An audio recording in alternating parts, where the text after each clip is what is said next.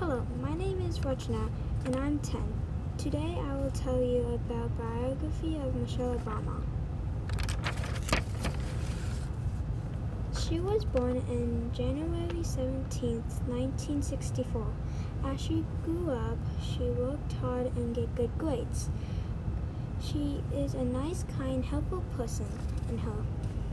She got a job and she saw this person named Brock. In 1988, she took as a lawyer. 1992, Michelle and Brock got married and lived happily. She worked in Chicago. Her job was to help businesses in Chicago. She became a director of public. She also worked as a Harvard Law School.